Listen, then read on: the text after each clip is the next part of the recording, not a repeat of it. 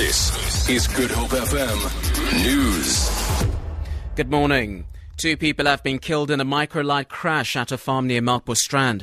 They were an adult male and a child. Cape Town Fire and Rescue Chief of Theo Lane says they've recovered the bodies and handed the case over to the police. The cause of the crash is still being investigated. Government will start to name and shame government departments that don't empower women. This will be part of the efforts to scale up the socio-economic empowerment of women. Today, President Jacob Zuma will release the first report on the status of women in the country's economy to measure the progress. The scorecard will be launched at the National Women's Day celebration in Sasolburg in the Free State later on this morning. Ntebo Mokobo has more. After 20 years of democracy, only 23% of women occupy economic decision-making positions, and they make only 4% of CEOs in private companies.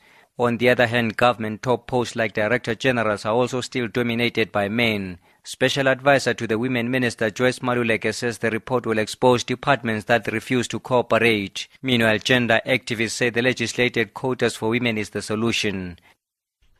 Twitter users have expressed their condolences following the death of a South African man during an attack on a hotel in Mali. 38-year-old Roelof Janse van Rensburg is among the 12 people killed in the Biblos Hotel in the town of Sevare. 2 other South Africans survived the attack, but by suspected militants. The hotel, which is popular among foreign nationals, came under siege from attackers on Friday.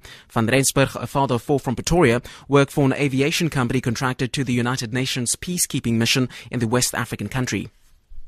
And then finally, several hundred people have marched through the American city of Ferguson in Missouri on the eve of the first anniversary of the fatal shooting of an unarmed black teenager, Michael Brown, by police.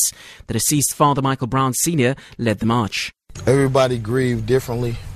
I hurt every day. People know what happened was just wrong. And all they doing is just showing their respect and their love as far as what had happened right here in this community.